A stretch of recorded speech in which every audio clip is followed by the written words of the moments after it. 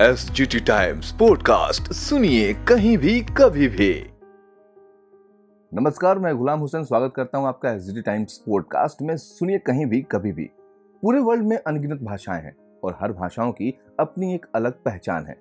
आप सोच रहे होंगे कि मैं भाषाओं की बात क्यों कर रहा हूं। जब कोई भाषा आपको एक बेहतरीन करियर का मौका दे तो उसके बारे में जानना बहुत जरूरी होता है। जी हाँ, आज SGT टाइम्स पॉडकास्ट में हमारे बीच हैं SGT यूनिवर्सिटी के CLC डिपार्टमेंट से German language faculty miss Bhavna Tomar. आपका स्वागत है Bhavna ji. Thank you so much sir for having me here. Bhavna ji, आप SGT यूनिवर्सिटी के CLC डिपार्टमेंट से जर्मन लैंग्वेज फैकल्टी हैं। मैं जानना चाहता हूँ कि SGT यूनिवर्सिटी में और कौन कौन से लैंग्वेजेस बच्चों को पढ़ाया जाता है या सिखाया जाता है उन्हें। जी बिल्कुल, मैं आपको एक ओवरव्यू देती हूँ जो भी लैंग्वेजेस CLC डिपार्टमेंट SGT से प्रोवाइड करता है।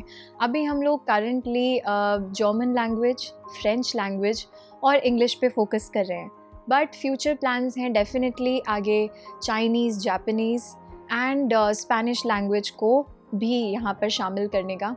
और हमने अभी रिसेंटली एक सर्वे किया था इन हाउस स्टूडेंट्स के साथ and we were overwhelmed to see the response of the students I think 94% of the students they wanted to study the foreign language here in the campus. So we are definitely planning to introduce more languages in the future. Bhavna ji, आप German language की faculty हैं जी और हम आज German language पे ही बात करने जा रहे हैं। बिल्कुल सर। तो मैं चाहता हूँ कि आप इस जर्मन लैंग्वेज के बारे में बताइए, ये क्यों फेमस है और प्रोफेशनल वर्ल्ड में इसकी कितनी ज़रूरत है।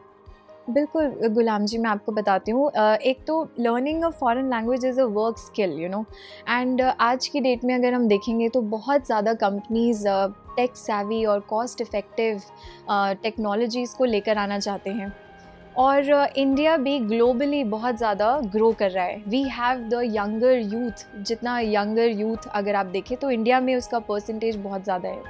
तो अगर हम ग्लोबली और इंटरनेशनली MNCs में कनेक्ट करते हैं या फिर हम बाहर की कंपनीज़ के साथ कनेक्ट करते हैं तो हमारे बहुत ज़्यादा करियर प्रॉस्पेक्ट खुल जाते हैं, राइट। एंड उसके साथ अगर हमारे पास एक स्किल फॉरेन लैंग्वेज का भी हो जाता है अपने रिज्यूमे में तो that is again is a plus point. आप भी समझेंगे, अभी अगर हम हिंदी इंग्लिश में बात कर रहे हैं पर अगर हम एक जर्मन क्लाइंट के साथ भी डील कर सकते हैं तो उसमें कितना अच्छा है हमारे बच्चे के लिए या हमारे स्टूडेंट्स के लिए आगे ग्रो करना। एंड ऑल्सो मैं आपको बताना चाहूँगी कि if particularly I talk about German language, this is a lingua franca in the whole European world. को लिंगुआ फ्रांका का मतलब होता है सर एक common shared language. That means जैसे आप यहाँ ले लीजिए इंडिया में अगर आप देखेंगे तो बहुत सारी भाषाएं हैं हमारे पास, बहुत सारी कल्चरल भाषाएं हैं, but then English or sometimes Hindi are the ones where which we use as a common shared language. Like आपको भी थोड़ा बहुत इंग्लिश पता होगा, मुझे भी, बट अगर आप तमिल बैकग्राउंड से हैं और मैं पंजाबी बैकग्राउंड से हूँ तो हम एक कॉमन शेयर्ड लैंग्वेज यूज़ करेंगे जो कि इंग्लिश है। सिमिलरली अगर आप यूरोप की बात करेंगे वहाँ पर मैक्सिमम कंट्रीज़ में German is one of the lingua franca. Some countries they have their German as official language also. So you see कितना बड़ा एक्सपोजर है जर्मन लैंग्वेज का फॉर आवर स्टूडेंट्स और anybody who takes up German language. जैसा कि आप German language की faculty हैं तो इसमें करियर के लिए कौन कौन से अपॉर्चुनिटीज कहाँ हैं, किस तरीके से है। जी बिल्कुल, मैं आपको बताती हूँ। जर्मन में अगर आप देखेंगे जैसे कि मैंने बोला कि ये most widely spoken native languages हैं, तो बहुत सारी कंपनीज़ हैं जिनकी MNCs यहाँ पर इस्टेब्लिश्ड हैं इंडिया में, जहाँ पर बच्चे काम कर सकते हैं। अगर हम डिफरेंट इंडस्ट्रीज़ की और स्पेसिफिकली सेक्टर्स की बात करें तो बच्चा टूरिज़म इंडस्ट्री में जा सकता है, मीडिया इंडस्ट्री में जा सकता है। आजकल बहुत सारे बूमिंग करियर प्रॉस्पेक्ट्स भी हैं जैसे कि रिसर्च एनालिस्ट है या फिर आपका GRE है, the relation executive, the PR executive.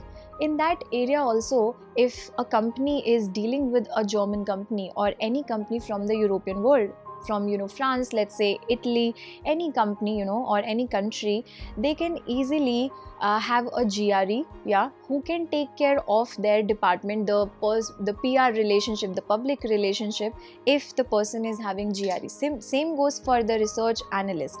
If I talk about Germany itself, Germany is very widely booming in the sector of research. And हमारी यूनिवर्सिटी में भी रिसर्च पे बहुत ज़्यादा अगर आप देखेंगे तो फोकस किया जाता है। तो उस केस में अगर बच्चे के पास जर्मन लैंग्वेज का एक स्किल है तो वो ये सारी इंडस्ट्री को केटर कर सकता है. Even engineering, if I talk about the main sector और the main faculties of our university, जैसे कि मेडिकल हो गया या फिर इंजीनियरिंग हो गया या फिर होटल मैनेजमेंट हो गया, सबके लिए इतने सारे करियर प्रॉस्पेक्ट्स हैं. वो यहाँ पर करना चाहें या वो जर्मनी में करना चाहें. Okay, great. SGT, lets me question anything, even the university. I have visited other campuses too, but SGT has better infrastructure. Plus, it's hope.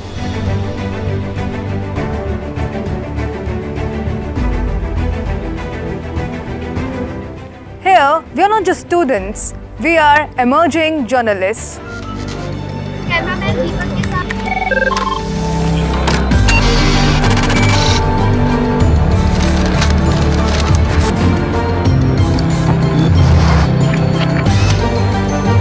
Here, we got an opportunity to interact with renowned media experts.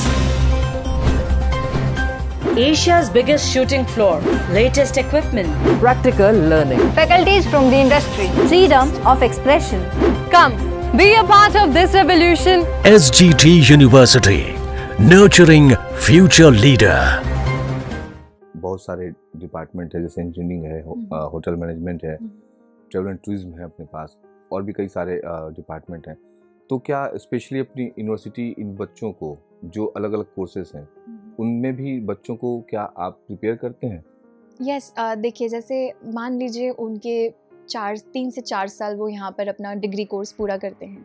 उस course के tenure में अगर हम 1 साल के semester में, या अगर हम टारगेट करते हैं 2 सेमेस्टर्स को, उसमें हम एक सर्टिफिकेट लेवल का हम नॉलेज जर्मन का बच्चे को देते हैं.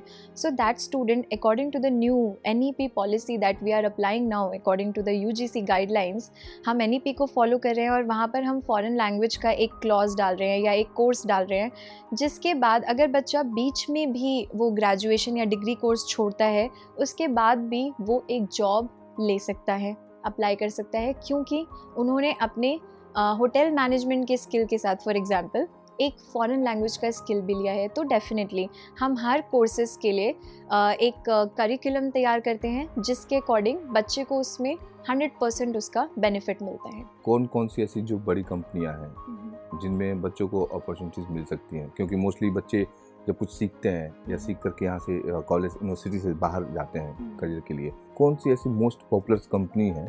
आप देखिए आज की डेट में अगर आप किसी भी ऑटोमोबाइल कंपनी की बात करेंगे तो half of them are coming from Germany itself, जैसे कि मैं बात करूँ, ऑडी है, BMW है, या एंड डेमलर है, बॉश है, देन देयर इज सीमेंस, या सो यू सी अगर आप DLF की साइड जाएंगे तो आपको इन कंपनीज़ की बड़े बड़े मल्टीनेशनल स्टोरे बिल्डिंग आपको देखने को मिलेंगे.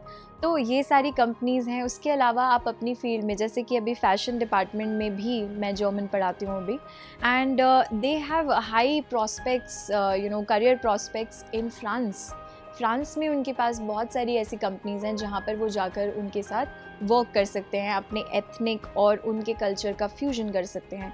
सो इंडिया की कंपनीज़ मैंने अभी आपको सारी बताई. उसके अलावा जर्मनी में भी इन्हीं कंपनीज़ के इस्टेब्लिश्ड ऑर्गेनाइजेशंस हैं.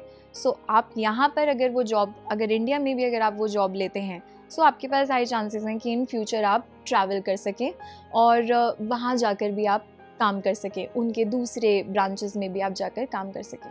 तो इसके लिए कोई वर्क परमिट या ऐसा कुछ, जैसे कि what is the work permit to live and work, ऐसा कुछ? बिल्कुल. सो बहुत सारी जितनी भी यूरोपियन कंट्रीज़ है, they fall under the category of European Union, या so they have this EU blue card. Now EU blue card is a residence permit for qualified non-EU foreign nationals to work in an EU country. So if they have this permit, they do not require a certification from a university also. Ghulam ji, अगर आप देखें तो अगर उनके पास एक job offer मिल जाता है वहाँ पे यूरोपियन कंट्री में, जर्मनी की बात कर लेते हैं क्योंकि मैं जर्मन लैंग्वेज पढ़ाती हूँ, तो वहाँ पर अगर उनके पास एक ऑफ़र जॉब ऑफ़र लेटर है एंड उनका सैलरी एक विद इन एक लिमिट में पड़ता है, that limit I am forgetting right now but I will definitely let you know. So उस लिमिट में, विद इन द लिमिट अगर वो पड़ता है तो वो बच्चा वहाँ जाके आराम से जॉब कर सकता है एंड उसको साथ साथ रेजिडेंस प्रूफ भी परमिट भी मिलता है। So work and residence permit both, that we call it blue card, EU blue card. Okay, great. अच्छा, इसका कोई क्राइटेरिया भी है कि मतलब अगर आप जर्मन लैंग्वेज सीख रहे हैं तो कोई कुछ तरीके का लेवल है कि आप इस लेवल पे हैं तो ही आप? बिल्कुल सर, अगर आप देखेंगे हर सेक्टर में you know there is a set level या set guidelines। so B1 मैं मानूंगी कि एक मिनिमम लेवल है। उसके अलावा आप जाके अगर जैसे जैसे जैसे एक्सपोज हो रहे हैं ज़्यादा बच्चे इस लैंग्वेज को लेकर, तो B2 लेवल तक तो माना ही जाता है कि आपको मिनिमम ये लेवल करना है। After this B2 level, you are eligible to apply as well as take admission for the master's course. So you see for the master's course अगर बच्चा जर्मनी जाता है या other countries में जाता है, वहाँ पर वो free of cost है। So you just have to take care of your accommodation and everything. And masters बाहर से करना सबको पता है उसका कितना value होगा, right? So B2 level is the one which minimum a student would require to go there. अभी फ़िलहाल जैसे एडमिशन चल रहे हैं एसजीटी यूनिवर्सिटी में, तो इसको प्रमोट करने के लिए इस लैंग्वेज को, जहाँ तक मैं देखूँ अभी, जहाँ तक आपने चीज़ें बताई, इसका करियर बहुत ही ब्राइट है, बहुत ही अच्छा है। तो इस तरीके से आप किस तरीके से इसको प्रमोट करें इस लैंग्वेज को, ताकि लोगों तक या स्टूडेंट तक ये चीज़ें पहुँचें? पिछले कुछ सालों में यूनिवर्सिटी ने ग्रो किया है, साथ साथ उसके डिपार्टमेंट्स ने भी ग्रो किया है, तो जर्मन लैंग्वेज का धीरे धीरे एक्सपोजर बच्चों को मिला है।